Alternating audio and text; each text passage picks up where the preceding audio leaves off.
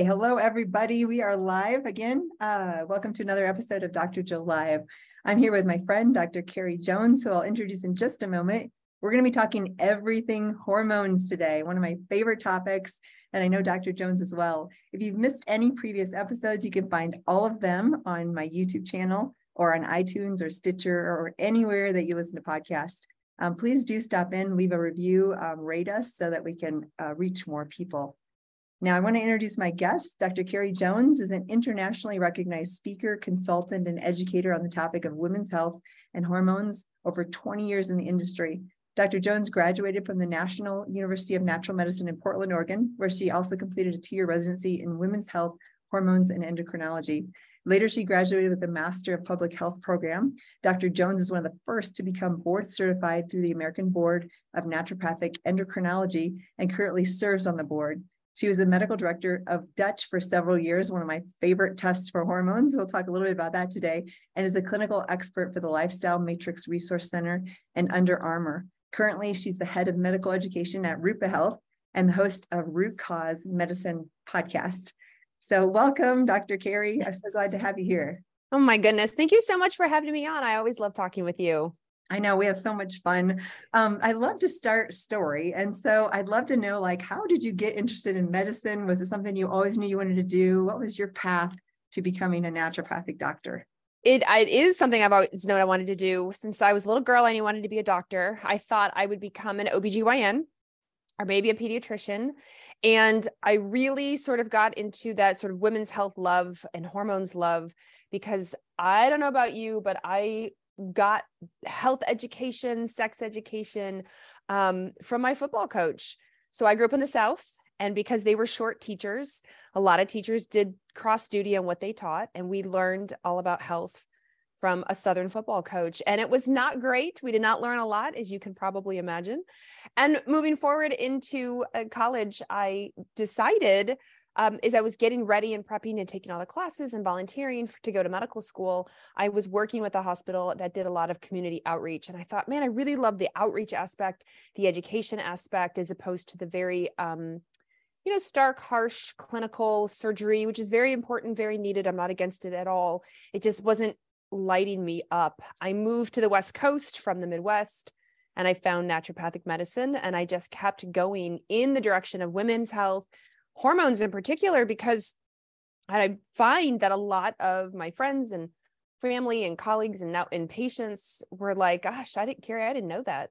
I didn't know that's what happened with my menstrual cycle. I didn't know that's what happened when you move into perimenopause. I didn't know that's what happens in menopause. And because there were so many, I didn't know, nobody taught me. I just kept going in that direction to really shine a light on that area to educate for people. It's sad, isn't it? Because even in this decade, we should know about hormones. We should know about sexual health. We should know about women's health as we age and through our different phases of life. And even I'm like you, I went to medical school, trained in all this stuff. And even there, some of the really practical kind of stuff. I mean, we know metabolic pathways, we know biochemistry, right? But some of the practical things, like what do you do menopause vaginal dryness, or what do you do?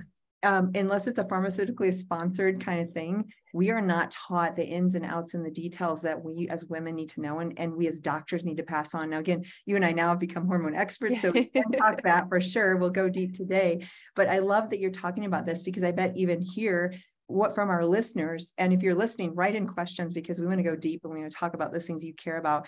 You probably have questions you either haven't got a good answer from your doctor, or maybe you're wondering, you're afraid to ask. And this is so common, right? And if we look at the historical studies, it was all men, and it was all so much was predominantly male. And we are very different hormonally, and that so important. One of the little tidbit is at 25, I went through breast cancer. So I learned, again, a lot about hormones. Maybe let's start there. That frames the detox pathway so well, because if I look back at my history, why would a 25-year-old get cancer and a hormone-related cancer? Two things I'd love to start with is, what are endocrine disruptors? Because I feel like that's a piece of the puzzle, right? And then we'll go on to why would someone maybe have trouble with detox at a young age? Or so endocrine disruptors, let's just start there. Endocrine disruptors are chemicals that look like and act like our endocrine system. So our endocrine system is our hormone system. Think of our estrogens, our progesterone, testosterone. thyroid, et cetera. So when we talk about endocrine disruptors, that chemicals that literally come in, look like our hormones and disrupt that system. Now that system is delicate. that system does not want to be disrupted. And that system has a fine pattern that it follows, or rhythm that it follows most of the time. And so if you are exposed to endocrine disruptors, you're going to literally disrupt that rhythm. You're going to disrupt the production of those hormones. And you're just going to cause a lot of the symptoms that you're likely having. And it's so interesting to me, having worked for a lab company for a long time, we would see people with completely normal levels of estrogen, estradiol, let's say on lab work. And they would say, but I have all the symptoms. I'm so estrogenic. Come to find out, they were really exposed to all these chemicals, and these chemicals don't show up on traditional laboratory testing. They look similar to estrogen, but not enough to show up positively on a lab test, or to skew or to elevate a lab test. And so then it can be really disheartening, because maybe you go see your OBGYN or your practitioner who's not hormonally skilled, and they go, nope, everything's fine. You look fine. And you're like, no, but I have horrible heavy periods, and I have terrible PMS, or I'm growing fibroids or polyps or breast cancer. And like, where did this come from? And in knowing that these chemicals can play a major role is a huge one. Yeah. So thanks for framing that. And because like you said, it can be very confusing. Let's talk, what is estrogen dominance? Because what you're describing is kind of estrogenic, estrogen dominance. Mm-hmm. How might a young woman, middle-aged woman, or different women, different ages know? Tell us a little bit about, what does that look like for people with estrogen dominance? So the estrogen dominance or estrogen excess, we've shortened a big long phrase down to 2 words: estrogen excess, estrogen dominance. What we mean is, usually in a cycling woman, so if you get your period after ovulation in that second half of your cycle called the luteal phase, you have not enough progesterone or too much estrogen compared to where you should. So that's a very long sentence. And what we've done is shrunk it way down to go, well, you're estrogen dominant. Right. Unless you have 0 progesterone, you're not actually dominant in estrogen. In that phase of your cycle, you really should be making boatloads of progesterone, milligrams worth of progesterone. But what can happen is it's kept in a careful ratio with estrogen, with estradiol. And if you don't make those boatloads of progesterone, or you've got an excessive amount of estradiol for whatever reason, there are a few, then you get your ratio is tipped in the direction of estrogen, and you feel it. And that's when you feel those, again, PMS, heavy periods, bloating, maybe acne, fibroids, polyps, et cetera, in the cycling woman. Now, as we get older, and as we hit our perimenopausal age, what happens is we lose the ability to ovulate or release that egg either regularly or with a lot of oomph behind it. And when we can't do that, then we don't make a lot of progesterone. So by default, us perimenopausal women now we feel just more estrogenic in our everyday life. And the other interesting thing about perimenopause that is not a great design flaw is that our estrogens levels kind of, instead of being on a nice healthy rhythm or what I call like a controlled roller coaster, it's like an off the wall roller coaster. Like estrogen's high, estrogen's low, estrogen's high again, estrogen's over there, estrogen's over there. And people feel that, we have women in our 40s that come in, or the early 50s, and they're like, what happened to me? I have gone off the rails. I'm like, your estrogen has gone off the rails. It is all over the place. But regardless, because your estrogen's all over the place, and progesterone is generally on the low end, you again get that estrogen dominant, estrogen excess type symptom. Well, thank you for explaining. And for those of you who are listening to audio only, we're doing these hand signs with our pants, roller coaster, because we know, and we've been there and all of that. Like I said, thanks for explaining. And just as a side note, Carrie, one of my favorite things about you is your sense of humor, and it comes across so good, like on Instagram and stuff. I'm like, I just love her. And did I hear, are you a Gemini? Heck yeah, I'm a Gemini. Yeah. High five. This is like this quirky, like I saw that. I'm like, I love that sense of humor. So by the way, if you haven't followed Carrie on Instagram, please do. She's hysterical. love your humor, because it's a lot about hormones and about the slickness. Yep. Yeah. And if you're women listening, or men, and you have a woman in your life, you know this, So you mentioned like cystic breasts and fibroids and endometriosis, and then heavy painful periods and PMS. And what woman at some point in their life hasn't had those things? And it is. And the sad thing is kind of what you alluded to earlier, is because our world is becoming more toxic, this is the norm instead of the exception, right? Yeah. Right. So unfortunately. So what do people do? Like say they, maybe don't have a doc like you or I, or they do, or where would we start with, like, first of all, we talked about symptoms a little bit. Is there anything else symptom wise? And then testing, what do we do to figure out what's going on? Well, first of all, what I tell people is to read your book, read your book. So they're now educated on these chemicals and the idea behind this, and then what the body is really capable of and what you can do, because you outline that so well. But the second thing too, is what I don't like, and I'm trying to combat against, are when you go to your doctor, let's say you're a general practitioner, you're a primary care, you're OBGYN, and they go, well, that's normal. It's normal for you to have super heavy periods. Like that's normal for your breast to be tender. Like, well, common and normal are not the same thing. Mm-hmm. Common is accepted, but not acceptable. Right. Normal is different. So no, it is not. And then the third thing I say is that your primary care, your GP or what have you, and you allude to this in your book too, may not have a lot of a hormone background. And so it may be time for you to branch out and find somebody who actually really understands hormones at a deep level, instead of just blowing you off and saying, oh, no, that's totally common, or that's totally normal of somebody, quote, your age, when really you need a practitioner who's going to really work you up and figure out your hormones. Now, if you're listening to this and you're like, I don't even know where to start. I have my appointment, let's say it's a 2-week wait or a 2-month wait, or what can I do in the meantime? Like the biggest things you can do, there's twofold. One is get your body eliminating, so detoxification, but eliminate what you can that's filling up your bucket. So like in your book, you talk about the bucket analogy, where you've got this bucket and it gets filled up with life and toxins and chemicals and stress and et cetera, et cetera. And if it gets too full and you aren't able to empty it fast enough, it overflows. And when it overflows, you feel that in your body. And so if you can work really hard, if you can look around and think, all right, Carrie and Jill talked about these toxins, chemicals, like what am I putting in my skincare? What am I using for my makeup? What am I washing my sheets with? And what's my laundry detergent? What am I using to clean my house with? Is my house, because of course we're recording this at the holidays, is my house covered in scented candles and, spice this and fir that, and, all the cherry this and all the holiday scents that are out right now. And we know, unfortunately, fragrance can be a real environmental or endocrine disruptor for a lot of us. And so it's taking stock of what's in your home. It's taking stock of the water that you drink. Can you look in your budget to maybe even just start with a basic water filter, or maybe even a better water filter? You talk about air filters, the air that you breathe.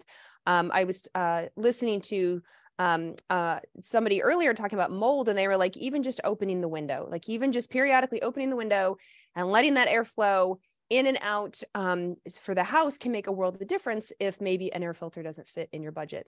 And so these things I have been working on, just like you, I've been working on this journey for decades. And so I remember a couple of years ago, I bought a new mattress, but I bought a, organic, all the thing. I bought one of those mattresses that is healthy, whatever you want to call that, like an organic, healthy, all the things mattress. And I had many people in my comments say, Carrie, I can't afford a mattress. I said, oh, no. I'm in like chapter 24 of my book. Like you're in chapter 1, like when you run out of mascara, change your mascara. When you run out of deodorant, just switch to a clean, look it up, clean deodorant. When you run out of detergent, like let's start go for one that's fragrance free as a start. And then, these baby steps, don't feel like you need to jump in and spend however much a mattress is. If that doesn't fit in your budget, you're not there yet. It's these little tiny steps I've learned from you over time make a huge difference in our hormones. So that's like where you start today is, well, read your book. But second, start reading labels. And as you run out of things, replace them with better options that aren't going to fill up your toxic water in your bucket. Yeah. Carrie, I love that. And I love that you say, because I'll tell you, I had breast cancer 25, 26, 27. I was like, why did I get this? What happened? That was the start of my journey to clean health and living. And this is 20 years later. Yeah. And I remember the overwhelm. I was a medical student at the time. And like, I knew stuff. I knew how to find research. And just like you're saying, if you're listening and you're like, oh, this is overwhelming, please know we understand. Like, this is like, that's what I love that you say that, because I remember being completely overwhelmed when I realized everything I put in my body was toxic. Yeah, I know. The cost of I mean, makeup, hair product, Sephora, they get a portion of my money, right? I know. I shouldn't say that, because there's better places. There's obviously like local. I like to get local and stuff too. But all that to say, we hear you. We know that it's a struggle, and it's 20 years in the making. Both Carrie and I, at least for me, I'll admit my age, and it's been a long time. And so, what you're saying though is, and what I say in the book, clean air, clean water, clean food. We can start really simple and choosing, and even like Dirty Dozen on environmental working groups, use those foods that are most likely sprayed with pesticides. Buy those organic, and then buy the other ones like a banana you can peel, non-organic, so you can save money different places. Clean air, like you said, the very basic: open your window, clean your filters in your furnace. That's not too expensive. Change those every 3 months. And there's different things you can do, like just buy a higher filter rating. And granted, those standalone air filters that we both love are great, but they're expensive. So start with those little things. And clean water, making sure you're not drinking out of plastic water bottles. And I love that you mentioned fragrance, because that's listed as a thing, and it doesn't have to be named where it's from. But if it's not from a natural source, which it usually is not, it's a phthalate, and it's a definite endocrine disruptor. So this is a big deal. Years ago, I sprayed perfume on my skin, right? And I love perfume. Oh my gosh. Even now I still have a few perfumes but you know what? Now, if I do wear it, it's on my clothing. It is not on my skin, because that's an absorptive surface. So just want to encourage those listening, because it is everywhere. And this is literally like why I get so passionate about this topic, is because as breast cancer 25, that was my rude awakening to life and chemicals. And I go into the farm chemicals. Some of those were such massively toxic things that were probably in my well water growing up. And then if I look back, I actually think that probably in utero, my mother probably had some, of course. And then of course, being born, I probably was born with some toxic load. So it's interesting. Even now, speaking of, farm chemicals, for those who are like, well, I didn't grow up on a farm, right? But you're eating the food that comes off of it. And if you live by it and the wind blows, you're getting all that. And if you've ever walked into your local big box home shop in the spring, the amount of Roundup, like they had, I don't know how much Roundup pays for the display case here where I live, but I thought, we're still doing this. We're still doing this in 2022. Right? There was it was like, and the smell is enough to be like, it's like, it blows me away. I'm like, I can't believe this is still here. It's like, we were both in Vegas last year, and I walked into the lobby of the casinos. Of course, they're still smoking. I'm like, people still smoking. That's what I think too, all the time. I know we went there. And every time I know this, but I'm like, really? Like, that's right. I know. And I heard so many practitioners who said, oh my gosh, I'm reacting. I forgot you can still smoke in the casinos. Now, obviously, of course, there's various levels of casinos where our conferences that generally attracts people who don't smoke, but it doesn't mean nobody smokes. I mean, there's people smoking cigars and cigarettes. So as you walk through, you might really get hit, which then actually brings me to alcohol. I didn't even mention alcohol. Talk about that. Being a toxic for a lot of people. And I make this joke all the time that alcohol is a bully. Like, she will push herself to the front of the line to get processed by your liver. And then the act of detoxifying alcohol creates a little toxin there and ruins estrogen. So now estrogen's pissed, and she's going to go back and recirculate through your body. And we hear this now. I'm assuming probably predominantly a lot of your listeners are female. So, but it applies to men, it applies to everybody. Yes. But a lot of women are like, well, but I love my glass of wine. I have my glass of wine at night. I relax, I have a couple on the weekend. I relax. Like, right. But then how do you feel? How do you feel the next day? How are your hormones? How's your PMS? Or the number of women who've said to me when I was younger, I'm 45. So when I was younger, I had all these women hit their 40s, and they would go, you just wait. When you hit your 40s, you can't drink alcohol anymore. I was like, what? That's crazy.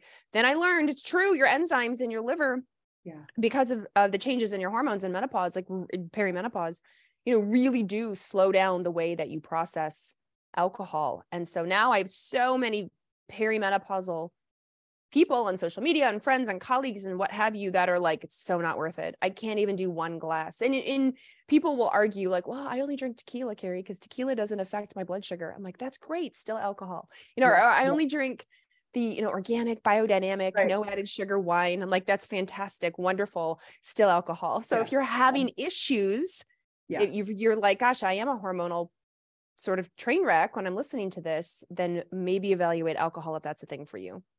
I love that you're mentioning that, because there's we're not condoning or, saying there's anything wrong, but yet it's a choice I've chosen over the years since my breast cancer. Basically, I don't drink alcohol, but like one sip is my tolerance. and literally like just to have the taste like, oh, that was really good wine, and that's it. Yep. And it's not, there's no judgment, but I have learned that I value my health so much in that detox. And let's talk a little bit about, for people who don't understand, give us the very basic description of detox and this recirculation. So detoxification, but so is basically your exit plan. It's the way anything you eat or breathe or drink or swallow for the large part, that's maybe not natural to your body, or a chemical or a fragrance or even a hormone that you make internally, you at one point have to get rid of it. They're not indefinite. Well, that's not true. Some chemicals unfortunately are, but like, let's say your hormones are not indefinite. So when you're done with an estrogen, as an example, your body made it, it used it. Now it's like, okay, thanks for your time. It's time to retire, go away. You process it. And when you process it, that's the active detoxification. So it is a 2, if not 3-step process. The majority of the process happens in your liver. We love our liver. Thank you for our liver. And then we excrete it out of our body. And so we go out the kidneys, or we go out through the intestines when it comes to hormones. Now we have other excretion ways, the way we breathe, right? The way we sweat, but hormones particularly go out the kidneys, or they go out the intestines. So if your liver is not doing well, if you have fatty liver, if you are missing nutrients, maybe you have a lot of gut issues, you're not absorbing, the liver requires a lot of B vitamins, a lot of minerals and stuff to help it do its job, then you're going to be a little slow, a little sluggish on the uptake genetically. Maybe you were born genetically with some not so great detoxification pathways. And so you're more prone to feeling bad in the fragrance aisle, right? Or worst case scenario, going on to develop cancer at a young age. Or again, gut issues, kidney issues, right? I mean, we're trying to excrete. Yeah.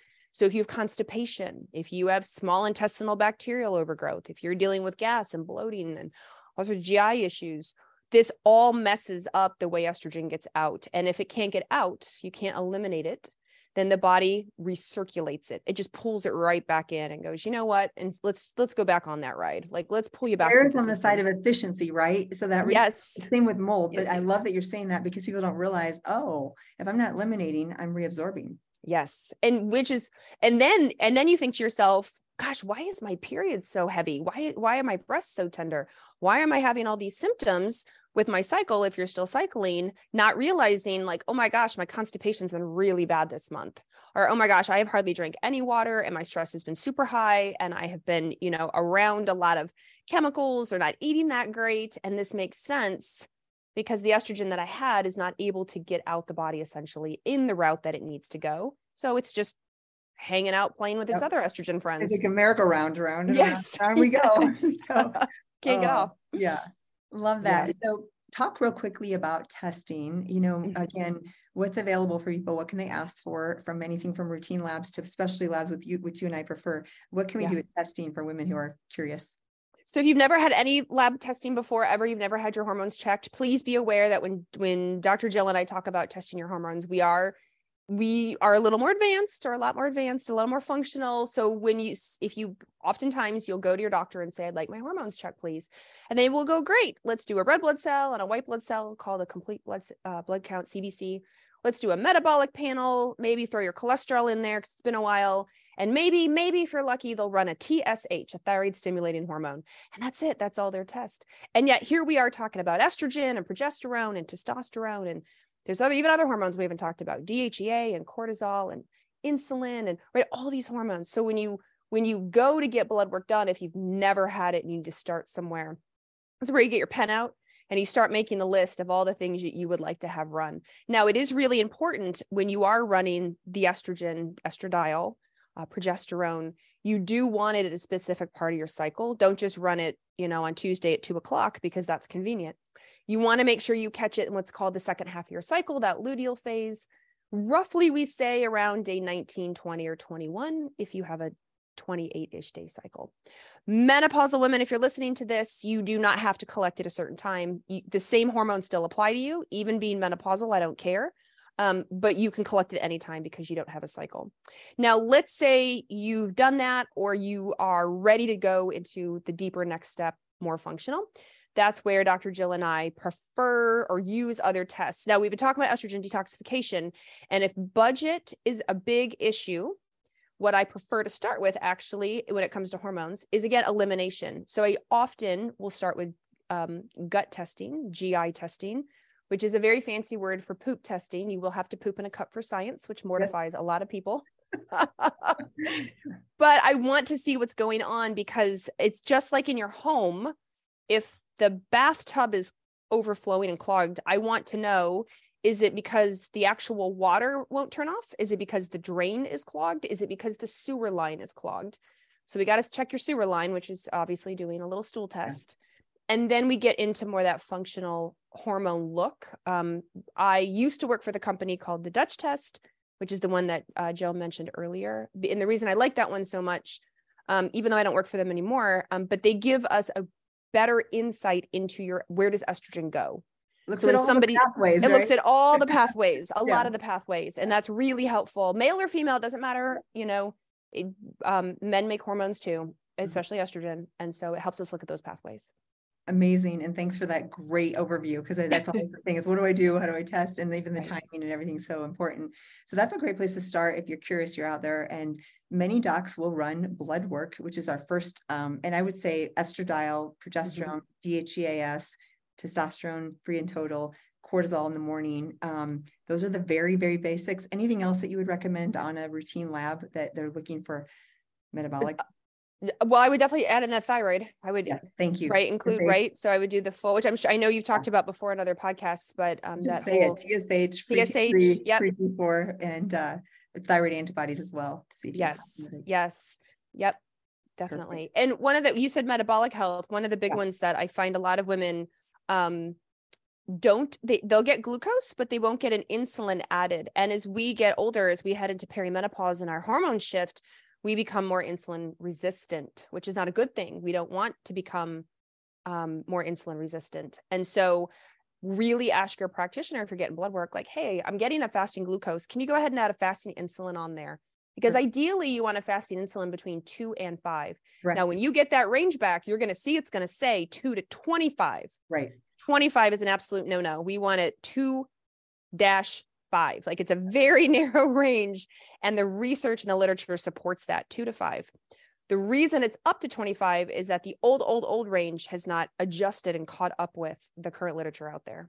So this is a good place to say a lot of the ideals and functional medicine, we want optimal, not just disease. So it's not like Tuesday you wake up and you're not diabetic, and then Wednesday, next day you're diabetic. There's no like crossover or line. It's a spectrum, this trajectory that we're all walking on.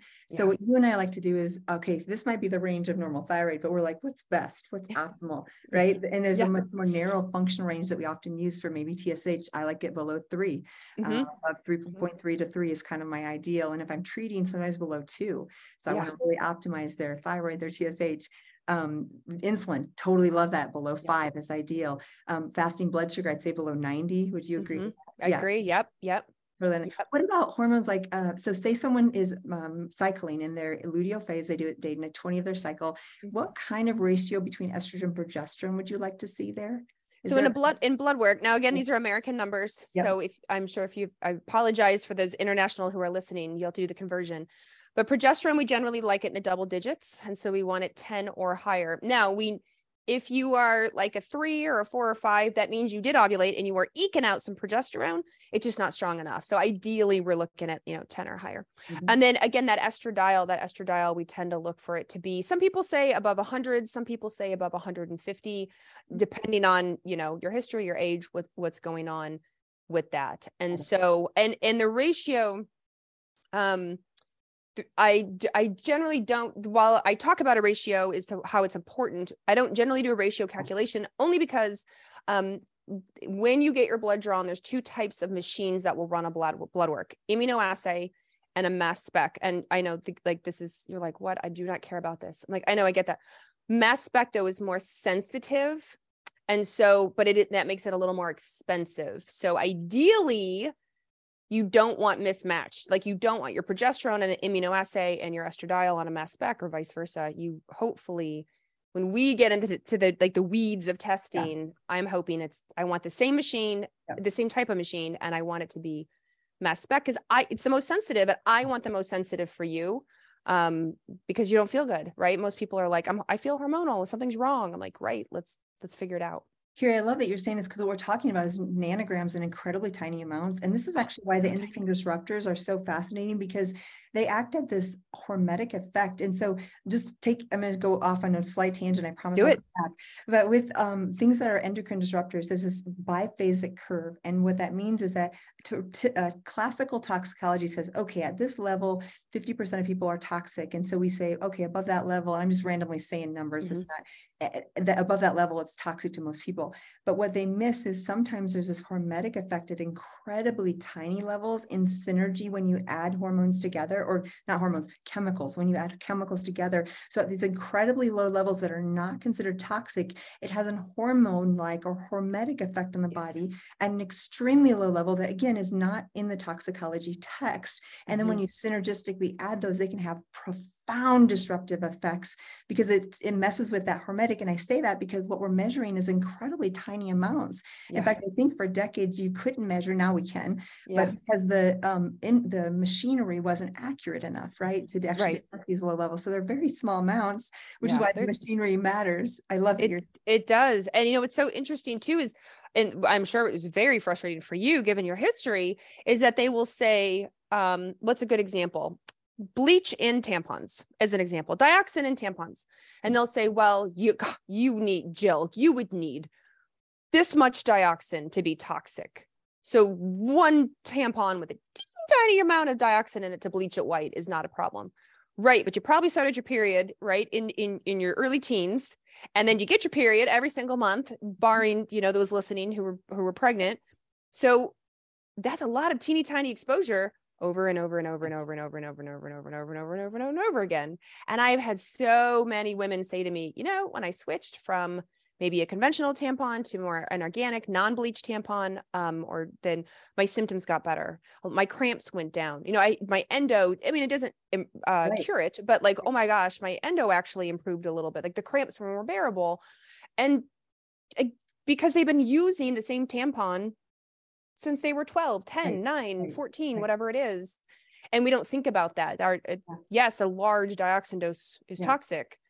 But what about when we have these teeny tiny little micro exposures all the time? I love that you're saying that. Or you mentioned just a little allusion to these forever chemicals. So the latest thing on the block, right, is these PFAS, which are Teflon and Gore-Tex materials. And they're in any sort of rain resistant or liquid resistant, like your mattress cover might have these, or your furniture, if it's stain resistant, or your carpets might have them. We can absorb these through the skin. And we know now, and here where I'm at in Colorado, every water supply has contamination levels. And now with the new threshold, they're all considered, and they're forever. So the scientists, when they try to find the half-life, they can't even calculate the half-life of these PFAOs. And that's just one thing. I know, it's like, oh, these are things forever in the environment. So these things do matter. And on a little existential tangent, our environment matters. I'm becoming much more environmentally conscious because the wildfires are affecting our air quality and the PFAOs are affecting our water supply. And so there's really, really lots of things that we have to start to take action. I'm like a non-political kind of person, but I've realized I have to start to be more action-oriented and encouraging others, because these things are getting in our environment and affecting our hormones, and our future generations are set up for, disaster if we're not careful, right? I totally agree. And I know when you see big things like fire, because like Colorado, Oregon, and Washington historically are having a lot of fires. And you might watch the news or think to yourself, or listening right now, oh, it's a fire, there's nothing I can do. When in fact, in your home, in your HVAC system or your air filters, there's actually, or supplements to support lung, or, antioxidant. And there's a lot you can actually do to help not progress feeling unhealthy when you get these exposures. Yeah. And just a quick tidbit on wildfires. Almost a year ago today, we had a massive wildfire in my community, lost 1,000 homes. All that happened. It was literally in the middle of winter. And I did not realize until that how massively that toxic air quality, it was worse than mold for many people. And I literally started seeing some lab values like TGF beta and random things that would typically signify other toxicity just from the wildfires. So even if you're like, oh, it's not affecting me, but you know that your air quality is down because there's a fire, 100 miles away or 50 miles away, it really is affecting all of us. So sadly. Yeah. And I don't know why I didn't think of this as a grown, educated woman. But somebody said to me, well, Carrie, you think wildfire and you often think forest land.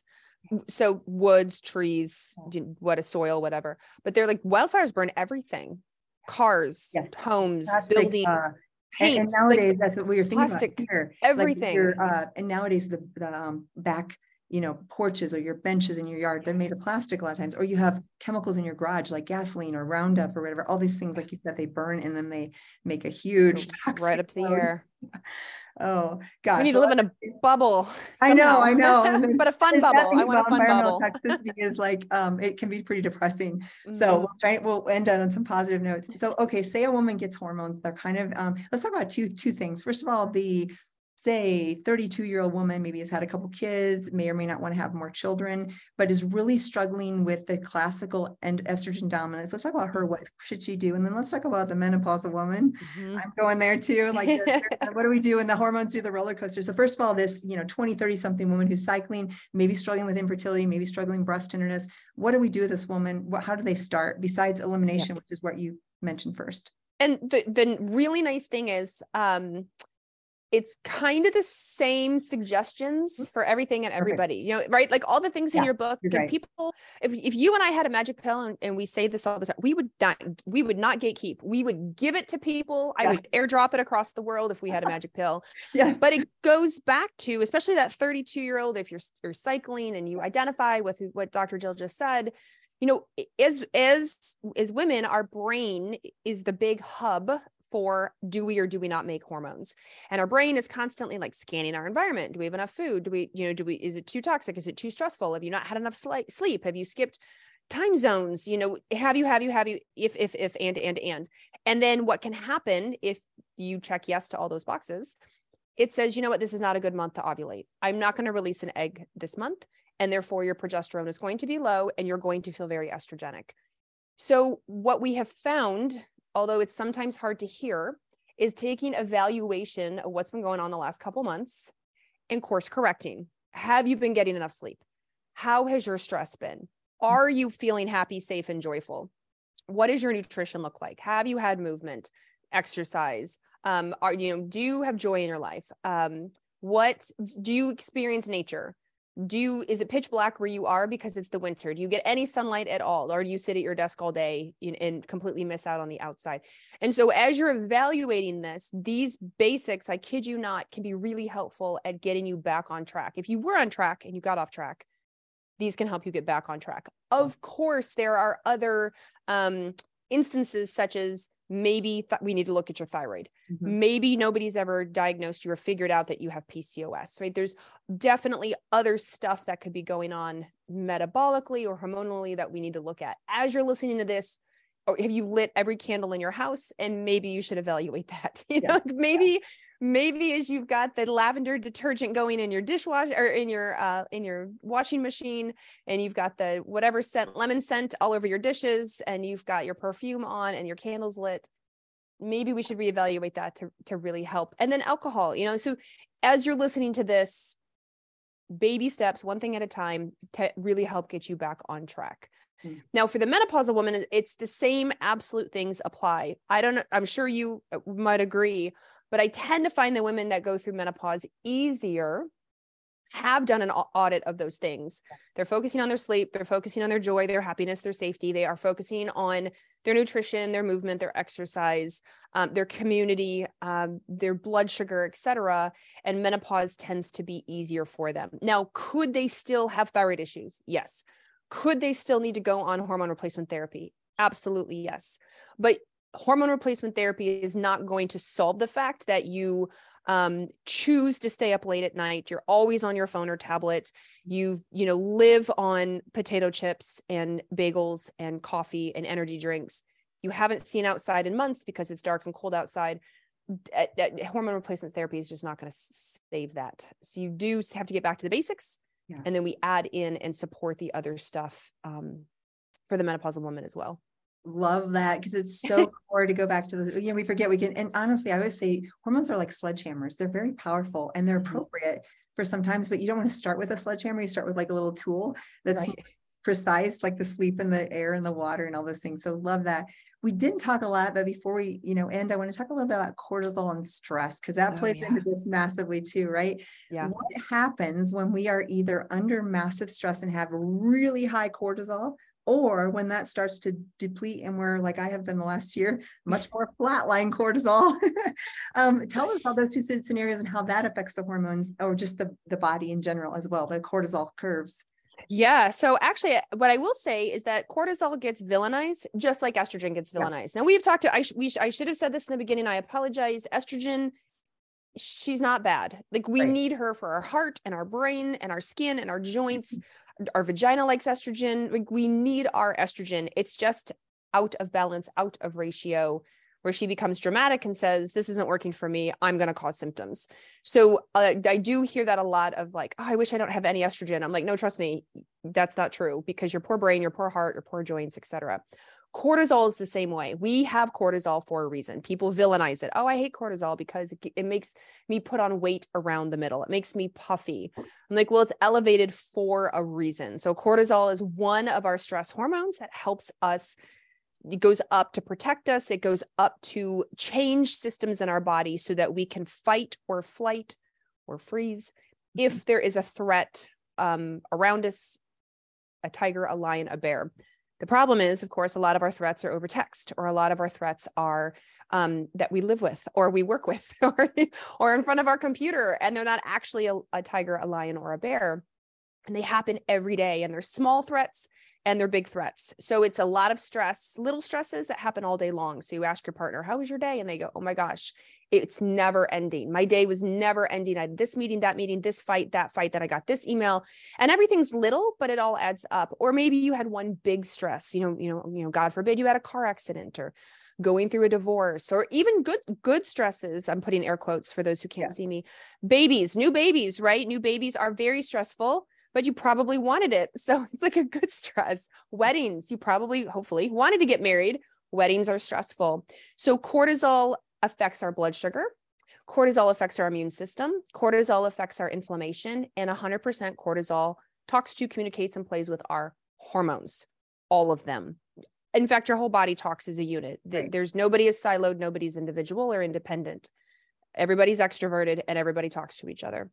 So when it comes to cortisol, we want it elevated in the morning within reason. There is a range, and it drops down at night. So cortisol is like your sun, comes out in the day.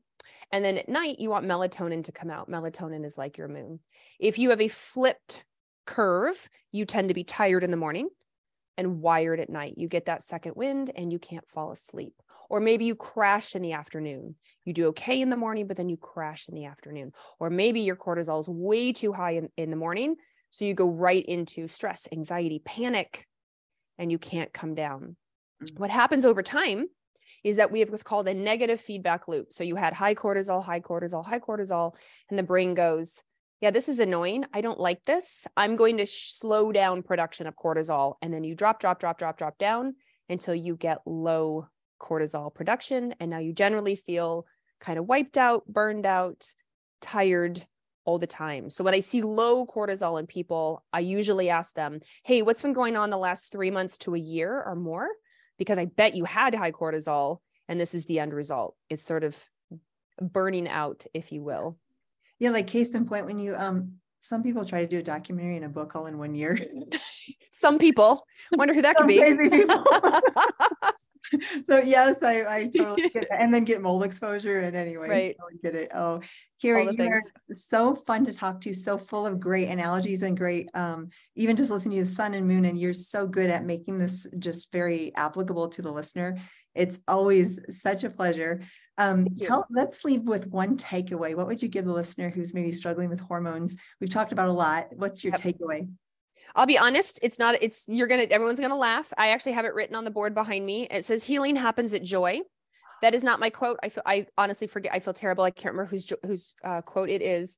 But she was talking about different levels of emotion, whereas like anger and fear are at the bottom of an emotional, list. And then as you move up, joy is where true healing starts to happen. And when we talk about stress, I tell people to find joy, to find your joy. When you find a little joy, whether it's the funny memes your friend sends you, or the cute little thing your cat just did, or that funny TV show you watch for 30 minutes to check out. It doesn't have to be big joy all day long, but it's the little joys. That's where we start to lower our cortisol. That's where we start to feel safe. When we can find our joy, that base can really be helpful for our hormones, for our sleep, right? For our cortisol. And so that's the sort of easy takeaway that I like to tell people is, do you have joy in your life? And if you don't, let's start finding it in the little ways every single day so that it can add up to a big way. I love that. Love that. Amazing. Thank you again. And I know you're with Rupa now. Do you want to just say a little plug for Rupa and tell us where else we can find you? Yes. So Rupa Health, for those practitioners who are listening, is the one-stop shopping lab portal. So if you are listening to us today and we're talking about, blood work labs or urine labs or saliva labs or mold labs or stool labs, and instead of having to go in and out of multiple portals to order it, you can create one portal on Rupa and then order all of those labs for your patients. So it's very, very easy to organize. And then as far as really quick, I love Rupa. Our PA who came and worked with me was like, oh, we use Rupa. And I just like, what's Rupa? And it's changed our life at the office. So thank you. Then tell me about you, Carrie.